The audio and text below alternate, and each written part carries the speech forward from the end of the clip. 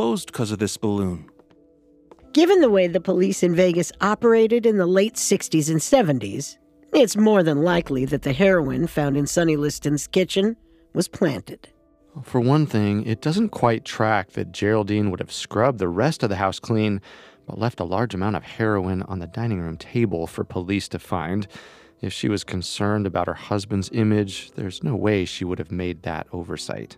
And two, finding drugs, planted or not, meant that police could get a warrant to search for the lion's share of Sonny's drugs, something they had been hoping to get their hands on for a while. Planting evidence to achieve a desired result was the general protocol for Vegas police in the 70s.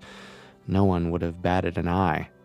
Their initial conclusion for the cause of Sonny's death was that it was either a drug overdose or suicide, but they hadn't released an official cause yet when he was laid to rest on January 9th, 1971. Thousands of people came out to catch a glimpse of the heavyweight boxer's funeral procession. The church was packed with Vegas showgirls, promoters, bookies, and mobsters. Ella Fitzgerald, Doris Day, and Ed Sullivan all had front row seats. The Ink Spots even performed a special rendition of their song, Sonny. The turnout was an indication of how different the perception of Sonny had become since his start as a boxer. It was a far cry from the days in which Sonny endured racial slurs and was considered a monster. At the time of his death, he was a well-loved hero. Geraldine, stoic in her role of wife during Sonny's life, was weathered and frail at his funeral. She approached his casket, which lay open at the front of the room. Oh, Sonny! There, Geraldine. Why don't we go sit down? Or get you some tea? No, I need to see him. I need to know. Know what, Geraldine? Sonny! What happened to you, Sonny? Can you tell me what happened to you? Oh, dear. Come on now, Geraldine. Geraldine had voiced a thought several had begun to express.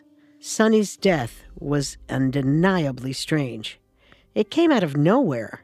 Suicide seemed unlikely as he was making plans for his future and noted by all around him to be in good spirits. The overdose theory seemed suspicious as well, as the only drugs that had been found in the house after his death might well have been planted. There seemed to be a very real possibility that Sonny's death occurred via unnatural circumstances. But on January 19th, 1971, the coroner published his report. It is my conclusion from my findings that Sonny Liston died of natural causes. A poor supply of oxygen to the heart led to congestive heart failure, something perfectly reasonable for a man of his age. I also found traces of morphine and codeine in his system, but not enough to have killed a man of his size. Thus, they have no importance in determining the cause of his death. Police quickly wrapped up their investigation, concluding that there was no foul play involved in Sonny's death.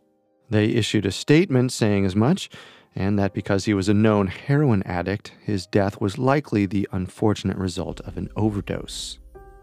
But many of Sonny's friends had a problem with this. They claimed vehemently that Sonny